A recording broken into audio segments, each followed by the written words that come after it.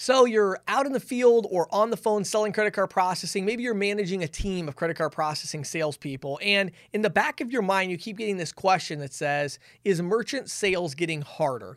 We have all these competitors like Square and Stripe, and we have all these different point of sale systems. And so one of the questions I get asked a lot in my consulting practice is this just a losing battle? Is it just getting harder and harder? And so I've got some really interesting thoughts about that I wanted to share today. So number one, the answer to the primary question is no, it's not getting harder. It's getting different.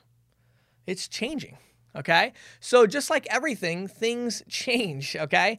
And so I guess I would say merchant sales is getting harder if you're doing the same thing that you did for the last 10 years and you haven't changed at all, right? But merchant sales in many ways is actually getting easier if you're changing and you're adapting to the new way of doing things. What do I mean by this? Well, a couple of key things that you need to understand. Number one, you need to understand the concept of hyper-targeting is what I call it. The idea of hyper-targeting means you need to start targeting verticals. Now, that doesn't mean that I only walk into hair salons. Maybe I only walk into hair salons, auto repair, and pizza shops. But for each of those, I have a unique value proposition. And so the concept of hyper targeting is these companies now, these businesses, they want more from their payment processor. They don't just want cheaper rate. They want more than that. And so you have to be prepared to offer that to them. You have to know, what's the point of sale options that I have for this particular vertical? What is the terminal options I have? What does a terminal do? What are the unique barriers to selling this particular vertical? And so if you're not thinking that way out in the field, again, you may be literally walking into every business on the street, which I think is still a great strategy. But if you're walking into every business with the same pitch and the same value proposition, yes, it's probably going to seem a lot harder to you because business owners they don't all want the same thing anymore. They want different things. So you have to start adjusting to that reality in the marketplace because you're not operating in a vacuum. You have competitors and you have to adjust to that. So I think on the short term, like right now, is it just so much harder than it was 3, 4, 5 years ago? No, it's not. It's just different. It's changing and you have to adjust to that kind of hyper targeting. Now the second question though I would look at is more of a long term.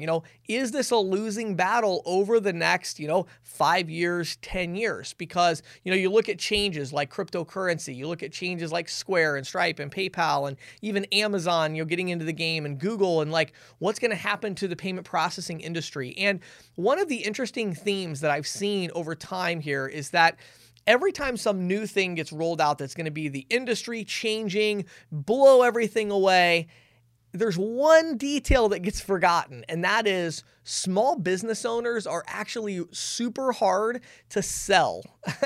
And so there's always going to be a need for an army of salespeople that know how to get small business owners to take action and to be able to sell a small business owner. So I think one of the key things, if you're looking at, long-term, how are things going to play out with crypto and different things like that, I don't know. You don't know either, and there's no expert that can tell you how it's going to play out. Nobody knows, right? Look at Apple Pay. What a great example, right? When Apple Pay gets rolled out, everybody's freaking out because they're like, oh my goodness, Apple is in the payment space. It's all over. Well, there's two things that actually happened. And if you go back and watch my videos from when it rolled out, this is the two things I said were going to happen literally before Apple Pay was even live.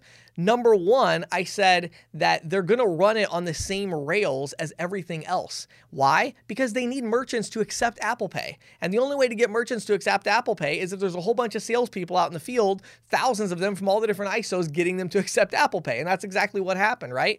And number two, I said, just because they're a big company doesn't mean they're going to dominate the marketplace. And they didn't. Apple Pay is minuscule compared to the larger scheme of things. Why? Because it didn't actually have any concrete benefit for consumers and merchants. So, it doesn't really matter. So don't get yourself all worked up about these big changes because what really all you need to focus on is this. If you're keeping track of what's happening in the payments industry, following our content and others like it, right? So you know kind of what's going on. Continue to develop your skill set at selling small business owners. It is an art. an absolute art. I'm telling you right now, it is an art form. It is a skill. It is a very valuable skill. And I promise you that 10 years from today, the skill of being able to walk into a small business owner off the street or call them and schedule an appointment and then walk in and talk to them and convince them to do something they weren't planning to do, that is an extremely valuable skill set. Now, how is it going to relate to the payments industry? I don't know. What exactly are you going to be selling in 5 years or 10 years? I don't know, but I do know that that skill set is going to continue to be valuable. So whether you're managing a team or you're an individual agent, continue to work on developing your skill set at how to close merchants and sell merchant accounts. And don't use the excuse, because certainly right now, it's not any harder to sell merchant services at all. I know people that are selling more than they've ever sold, and they're walking in cold turkey. I know people that sell 15, 20 accounts every month like clockwork, purely from prospecting with no leads. It's not that hard, but it has changed, and you need to have a unique value proposition for these different verticals and then develop that sales skill and get better and better at selling small business owners. My name is James Shepard. Have an awesome day.